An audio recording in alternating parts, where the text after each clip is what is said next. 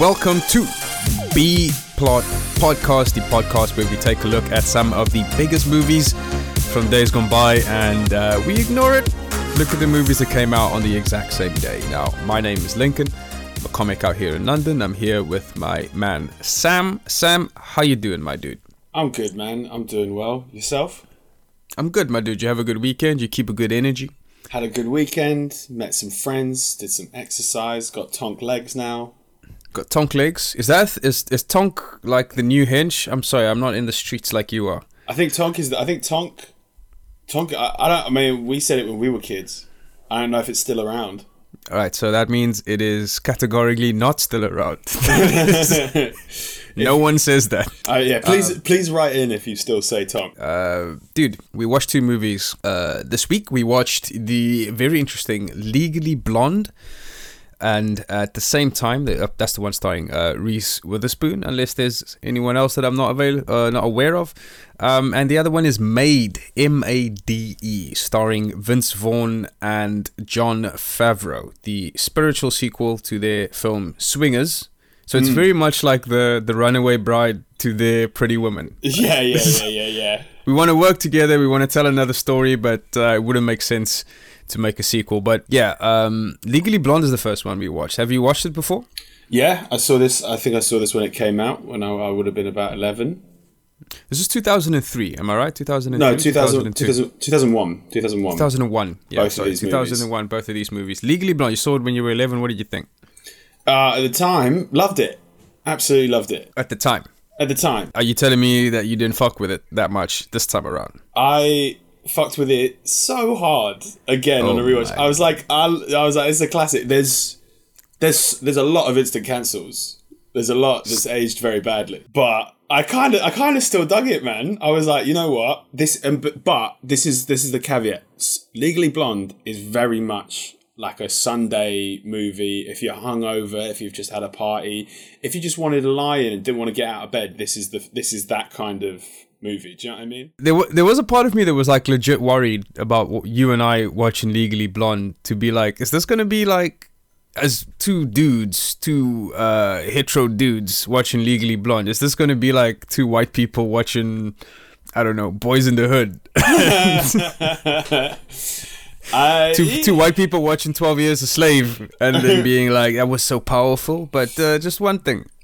Yeah. I know what you mean. I feel that fear, but I feel like the films we watched this week are polar ends of the masculine and feminine sides of what's the word I'm looking for? Disposition in the late 90s, early 2000s. I feel like this is the two extremes of those fantasies.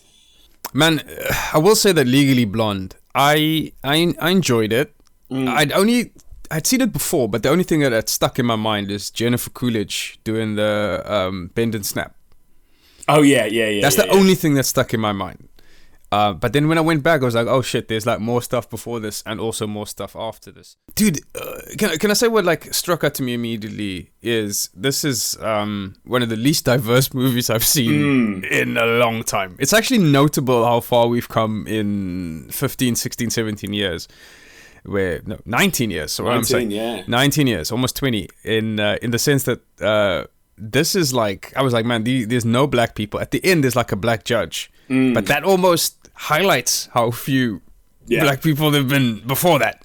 When she gets in the end, you're like, oh shit, this isn't just like, you know, like a David Duke fever dream. Like this world existed here. But also, dude, I found the protagonists really interesting. Watching this as a grown-ass man. Shout outs to... by the way, dude, I watched Midsommar. Oh, yeah? Recently. Shout outs to Florence Pugh. Shout outs to Florence Pugh's boyfriend in that, who is a toxic king. Yeah. And I thought about him when I was watching Elle Woods' boyfriend. Yeah, good shout. Yeah, he was like, my man, this the toxic masculinity, all-time highs. Highs for this guy. They are two films about two blonde white women overcoming adversity. Shout out to my blonde white women out here. One of the most oppressed groups in the history of the world. Discriminated against. Yeah, that's what Eminem was rapping about. You know, have you ever been hated and discriminated against? I have. That's what he was saying. He was talking about being a rich, successful, blonde white woman. Okay, let's quickly. Do you want to run us through the plot, or should I run us through? Go ahead, my dude. Go ahead. So, Legally Blonde is about Elle Woods, the sorority queen. She has everything. She has money, popularity. She's like a fashion major. And then her perfect boyfriend dumps her because he needs to get serious about going to Harvard Law School and marry somebody his family thinks is appropriate. So, in a bid to get him back, she just decides to study real hard, right? Just fucking kills it, really, and just gets accepted into Harvard. Now my girl crushes it. She crushes it straight up. Absolutely destroys it. Then she gets into Harvard. She's doing law. Then her ex-boyfriend now has a new fiance in Selma Blair, his old preschool girlfriend or something, his high school girlfriend. Mm-hmm. And sort of shows himself to be a dick. And on this path, Reese Witherspoon essentially gets taken on as an intern for a real murder case. Not only does she provide valuable advice, because everything is to do with fashion, of course. Like the murder, the accused is like a fashionista who's all about dieting and exercise, and she and of course the crime ultimately is solved by a wet perm. Yeah, and Reese Witherspoon essentially takes over the entire case and just crushes it in front of everyone all the time. Man, she's incredible. I have to say, I watched this joint with my partner, who loves it and connects to this movie in a way that there were at points where I was like going like, ha, yeah, that's ridiculous, right? She was like, oh, really, motherfucker? That's that's the energy you're gonna keep right now. Huh? I see. It's like if it was an anime, like it would just have been like horizontal close up like, to her eyes. She's just like, really, my dude, really? Huh? Yeah. Too cool, huh? Wow. Pay attention. What are you doing? I was like, oh shit! Like I need to be there. In her defense, I would do this if we were watching like Heat or Goodfellas. I'd still be like, no, concentrate. Yeah. You know what was interesting? Someone else I was talking about this because like this is an interesting part in the movie that kind of like is interesting. I don't get why she goes for Luke Wilson. I get why she goes away from the guy before. Warner, Warner, our toxic Don. The guy who texts you a couple of days after was like, yeah, see, I've just been thinking about, Yeah. I can understand why she goes away from him, but she goes to Luke Wilson, who is a vacuum. Yeah. He's got no personality whatsoever. He's not even like particularly attractive or particularly unattractive. He's just kind of straight down the middle, just like, plain lays. I think the reason is that like that needs to happen because otherwise the movie doesn't become about Elle, overcoming and becoming a lawyer. The movie becomes about her moving from one dude to the next. Yeah. And what I think is super important about that actually is how he is a vacuum, right? Is because actually he's a vacuum, but what he's really good at is practicing law. And it's like, and that's the thing he sees the virtue. He never at any point during the film pursues her and she never pursues him. And I quite like that as a sort of love interest in a movie. Because I don't know about you, but like there haven't been many relationships where I've been like, within the first week of knowing somebody, I've been like, God damn, I've got to buy a boombox, roller skates, like a whole bunch of gear to win somebody back. I'm just like, gotta roll up my blazer sleeves all the way to my elbows. You know what I mean? I've just always been like, with somebody with similar interests or maybe in the same environment and been like, it's nice. It's ultimately, I think it's probably for the time, it's the right choice. But it does mean that the movie ages a little bit. Because I would say that he doesn't need to exist. Her journey would be as fulfilling if she didn't even have him. But I suspect there's probably like a male exec or someone who's gone like, yeah, but she's got to have a dude, right? She's got to get married. Otherwise she's going to die old and alone. Like, I mean, some dude with chewing on like a cigar and like, yeah, but you gotta give the broads what they want, right? Yeah. She's almost 21. What is she? A fucking spinster? Right. My favorite scene in this movie is the dude from Titanic. The captain of the Titanic is trying to like sexually harass Reese Witherspoon. And Selma Blair, who up until this point was kind of like antagonistic with Elle, but they started to kind of make a connection, you know. And she's eavesdropping, and she sees Captain of the Titanic make a move towards Elle, and she just leaves immediately, not staying to see how this plays out. She's just like, oh yeah, she's a temptress, a seductress, has a go at Elle, at Reese. And then the next day, she finds out that Luke Wilson tells her that no, this is not the case, that this guy is a creep. And she says, oh, I've made a huge mistake. I legit laughed out loud. I wanted the Curb Your Enthusiasm. Bum, bum, bum, like, what are you doing? What are you doing? This is how you're gonna assassinate someone's character of that 3 seconds? Yeah, it was pretty funny. Dude, should we talk about Maid? Let's get on to Maid. Maid 2001. I think it's written, directed by your man Jon Favreau. And it's a spiritual sequel to Swingers. Which do you have a fond memory of Swingers, or do you remember that? Super vague. I really don't remember anything apart from like the cast and the cinematography, man, because it kind of carries over to this film. And I remember being like, yeah, that's what I like about these movies. Yeah, Maid is an interesting film. Again, M-A-D-E, Maid. Because I like the idea of Vince Vaughn and Jon Favreau being like a less good-looking version of Matt Damon and Ben Affleck. He's like hot young upstarts making their little indie movies. And the movie that Jon Favreau chooses to make is about these guys who kind of like see themselves as like Rat Pack guys, like cool guys. Like Swingers was like all about like Vegas. They wore suits. They called each other money. That was Vince Vaughn's thing. It's like, oh, that's money, baby. That was like what he added to the lexicon. But what about this one? Have you seen Maid before? We decided to watch this guy. Never seen it. It's first time watch. So give us the plot summary. All right. So Jon Favreau and Vince Vaughn are boxing. Favreau's trying to be a boxer, right? But he can't get a winning record.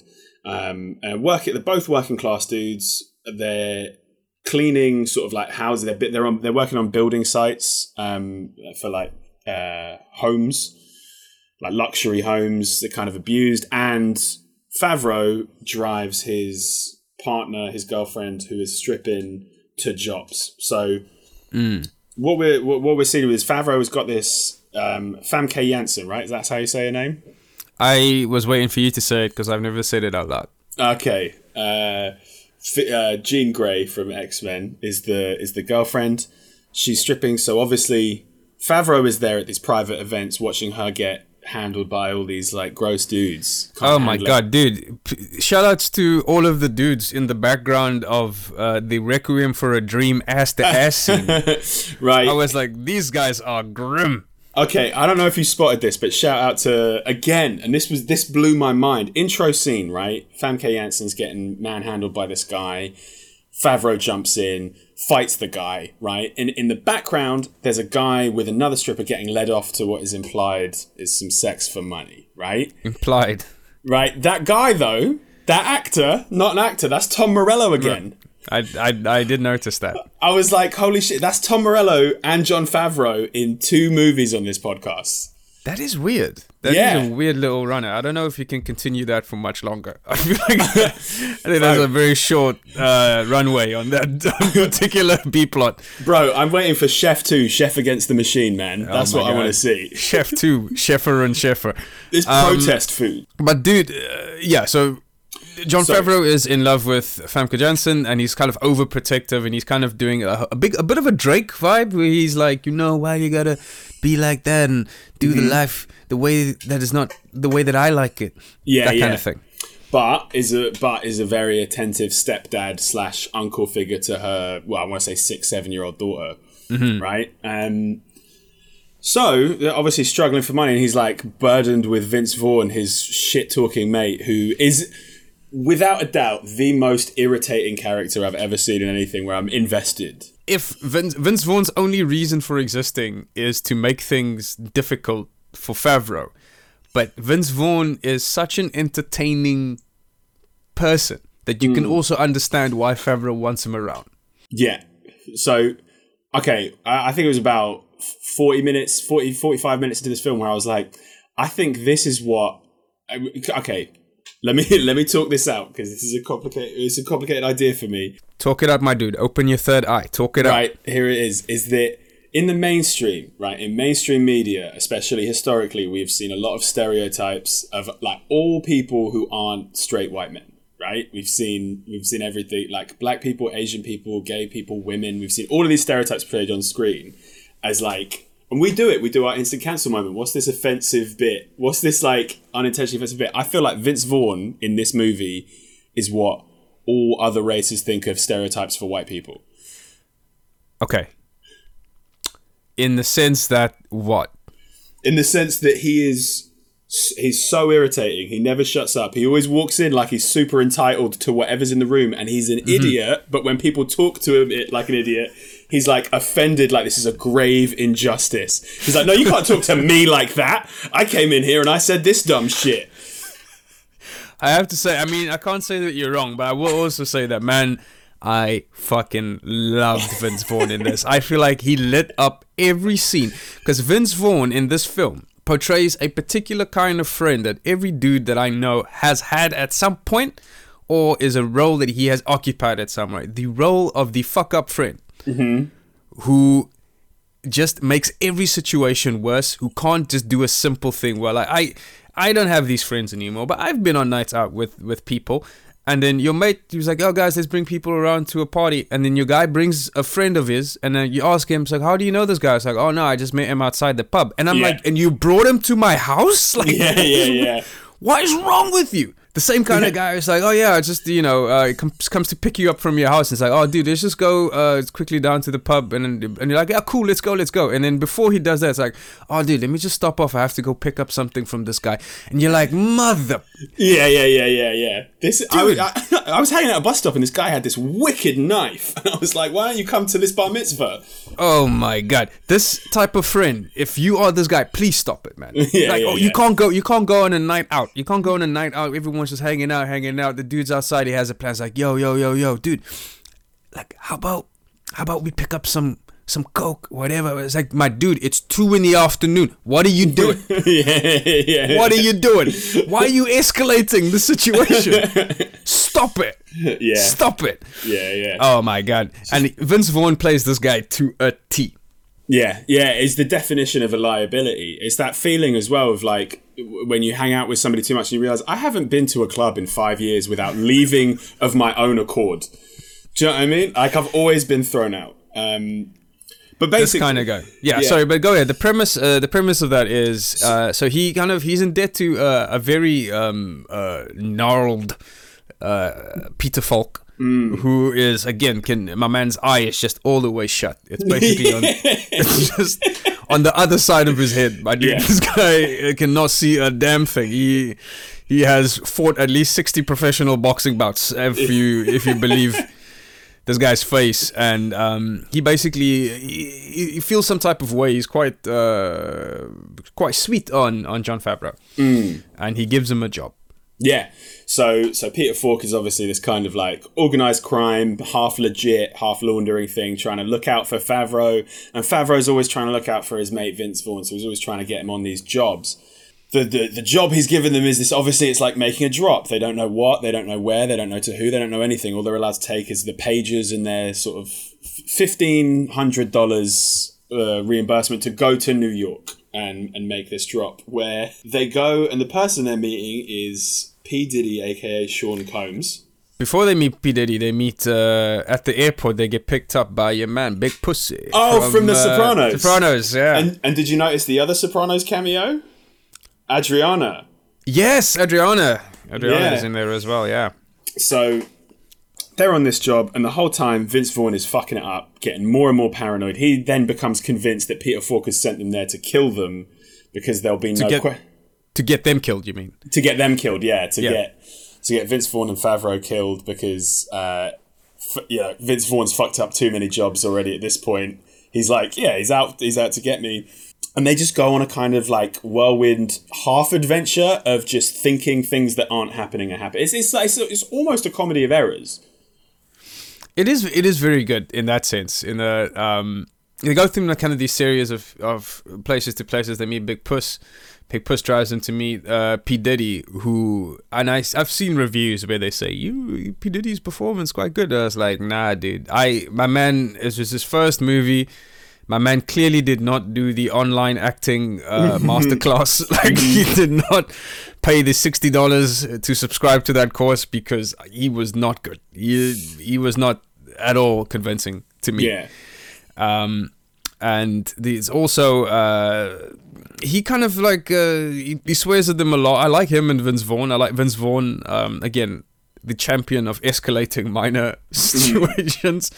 I find that very amusing. Yeah.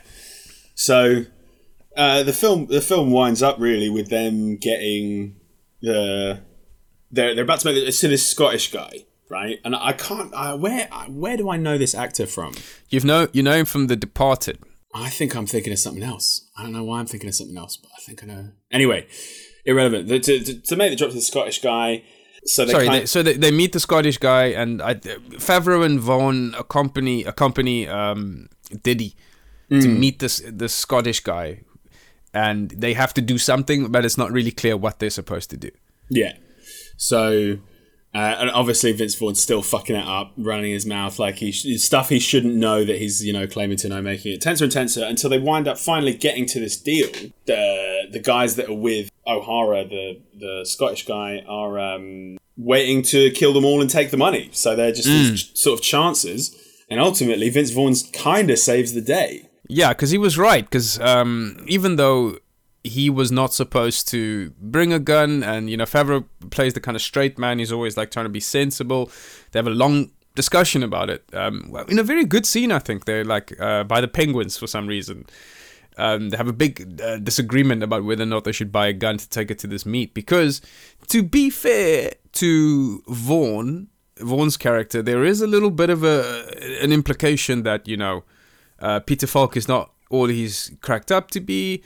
Famke Janssen says as much to Favreau, and so there is this kind of idea that maybe this deal isn't supposed to go the way that it's supposed to go, and it all comes to a head at this meeting. Okay, so let's wind up the film here, right? This deal's all gone wrong. Favreau and Vaughn make it back to Peter Falk, who is clearly kind of trying to play off like he's not upset, or he's playing it cool, and he's basically like, he takes Vince Vaughn's cut of the money and says, "This is for the truck of mine that you owe me," and gives Favreau his money and says, "Next time, take a week, and then the next job's coming." And Favreau's like, "I don't think there isn't going to be a next job," because Favreau's main motivation this whole time is to get his girlfriend and her daughter out of her having to strip, right, and to provide support. So he goes home and he finds Famke Janssen with the guy who was fondling her at the club, or the event at the beginning, doing cocaine in the bed.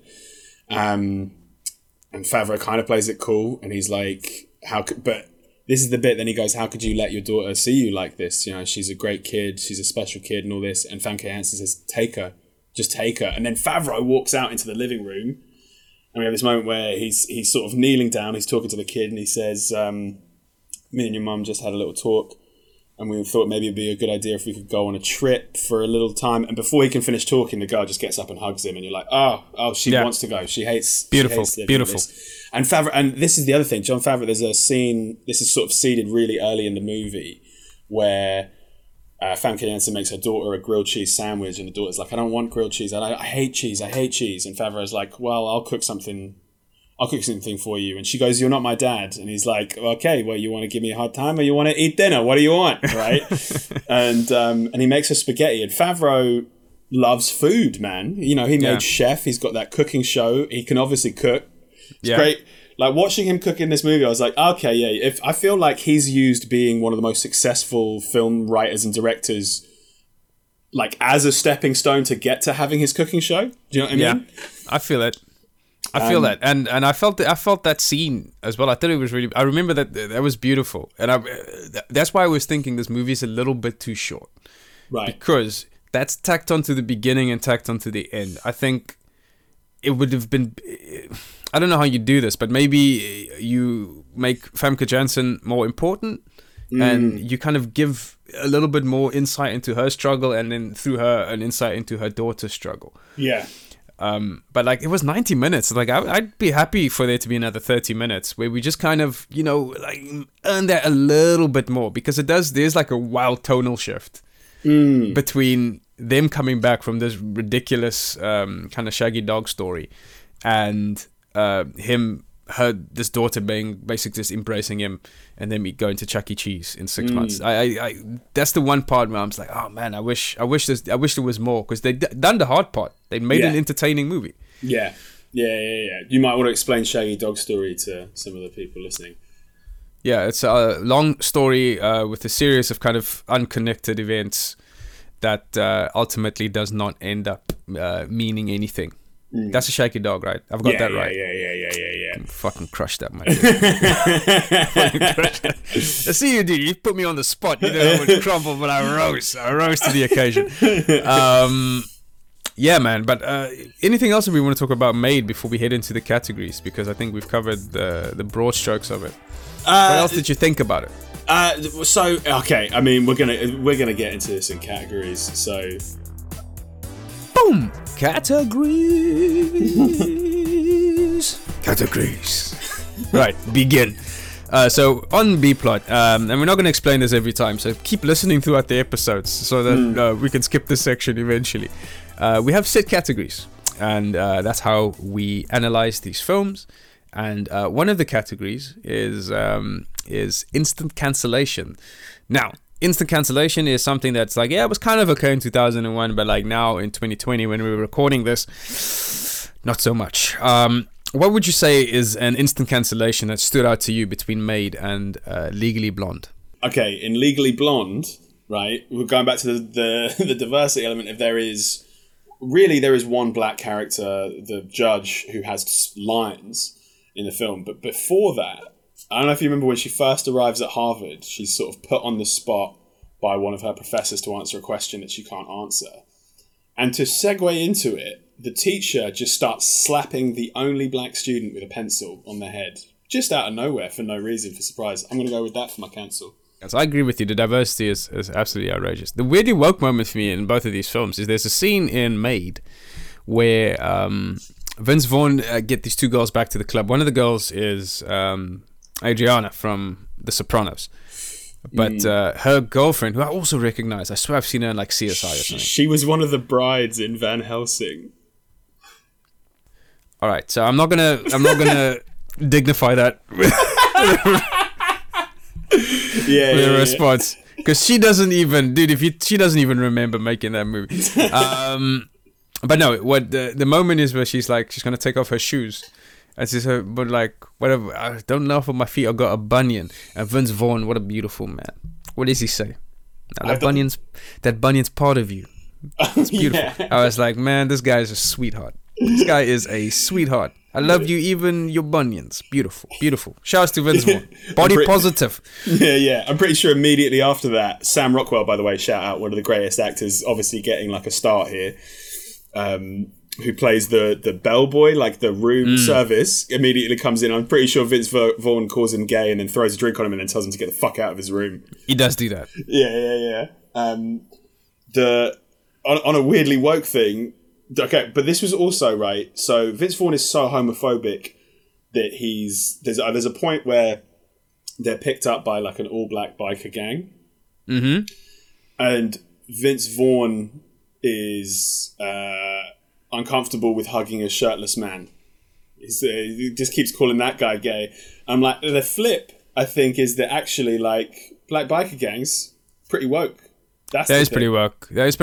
Shout outs to the movie Talk and the TORQUE and Biker Boys, which I swear to God, must have come out like within 6 months of each other. Yeah. And I remember them in the top of my. Ice Cube was a biker in one of them. Never forget. Yeah, actually, the Woker moment. So I've just remembered. And this is the thing: you can tell this film is written and directed and made by white people because all the music in the club is Jurassic 5 and Tribe Called Quest. Oh man, thank you so much for bringing this up because this did bother me when I was watching. I was like, this is a clear example of a white person choosing hip-hop music for a club. So you're telling me P. Diddy, orchestrator of some of the greatest hits in rap history, is going to a club where they play Jurassic 5 and A Tribe Called Quest? Yeah. Come on, man. And this is the thing. I'm like, I know this is like a white guy doing a club scene because this is my fucking iPod, man. Yeah, I also did this other thing. I was like, yo, Sam probably fucks with all of this. Like, I love Tribe Called Quest. Love them. Jurassic 5 has the whitest fan base of any rap group I've ever. Not a single person of color has ever come up to me and be like, we have to live. I was like, no.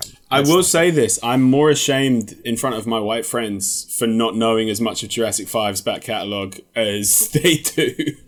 That's like Hamilton. That's like how like Hamilton is loved. A friend of mine just told me to...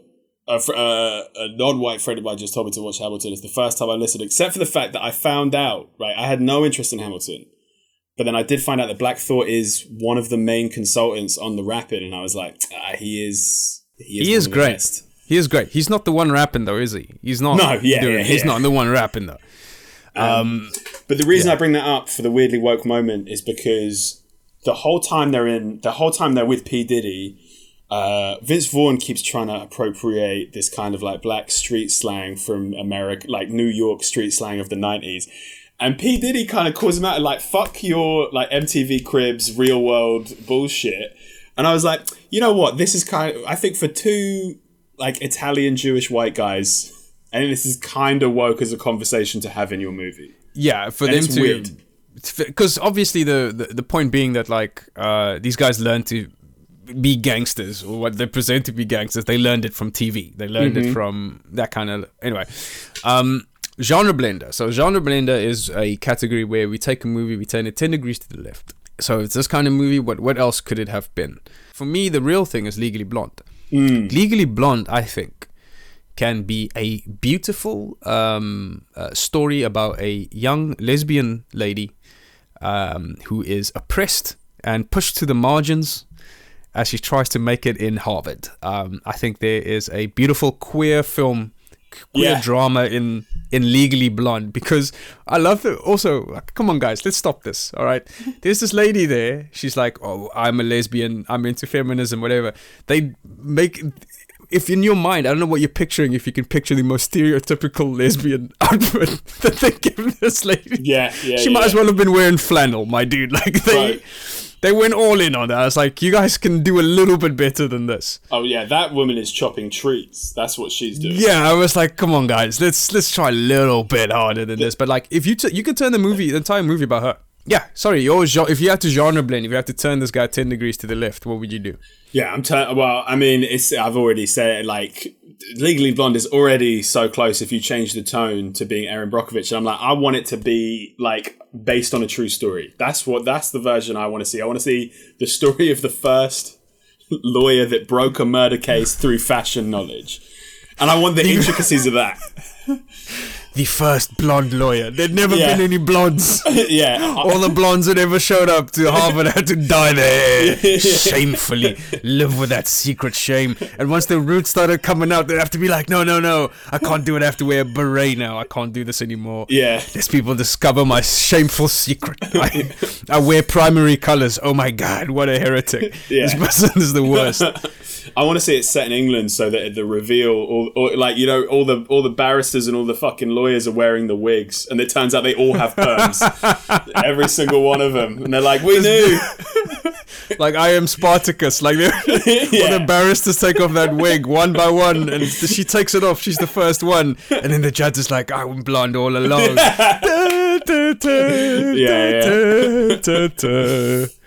That's what I want to see. Yeah, I think that would be a great movie. That would be hilarious. We have one more category. What else do we have, my dude? We have Freaky Friday. Freaky Friday, yeah. So if you can swap characters between these two movies, you can move one to the other. What would you do? I'm straight up swapping Vaughn and Reese Witherspoon, man. I want to see what Jon Favreau does in like these tense situations with somebody who is really smart but kind of acts like an idiot and is like really interested. They're almost the same character. If you think about the world is different, but Reese Witherspoon can't stop being distracted by like fashion and chic and whatever, that to the point where it ultimately ends up solving the case. And Vince Vaughn can't stop his fucking paranoia, which ultimately ends up saving the day. Yeah. And I want to see Vince Vaughn trying to be in the sorority. Do you know what I mean? I want to see him trying to get away with like Beta Sigma Gamma, whatever the fucking Hulk shit is. Yeah, I feel you, man. I feel you. There's something there to be said for that. I would swap Peter Falk and Jennifer Coolidge. I want Jennifer Coolidge to be this kind of criminal mastermind boss. Yeah. I'd be okay with it if she harasses Vaughn or Favreau a little bit. Just give it a little bit of something, a little bit of spice. Make sure, she's not actually a good person just because she's a woman. She's also a scumbag. Yeah. I would have Peter Falk be a struggling beauty salon technician who is in a weird kind of abusive relationship, or was in one, and he is just trying to catch the eye of the beautiful delivery driver. That's what I would do if I would have Peter Falk in there just filing nails and doing bending snaps just with his gnarled eye. All of the nails all filed a little bit too much to the left. That's what I want to see. In my day, nails were called acrylics. And one more thing. You want you want me to do your toes? You want the gel? One more thing. That's what I would want. Yeah. I think that's it for the day. I think that's it for the B-Plot boys for today, my dude. I think that's it for B-Plot gang. I just want to say shouts to everyone who's been subscribing and liking. We've got a few reviews as well, all been positive. So very happy about that. And we're very happy you guys are enjoying the show. But anyway, man, thanks so much. It's been a fun little episode, fun little movie, fun both of these joints. Enjoyed them. So we will catch you guys next time. Peace.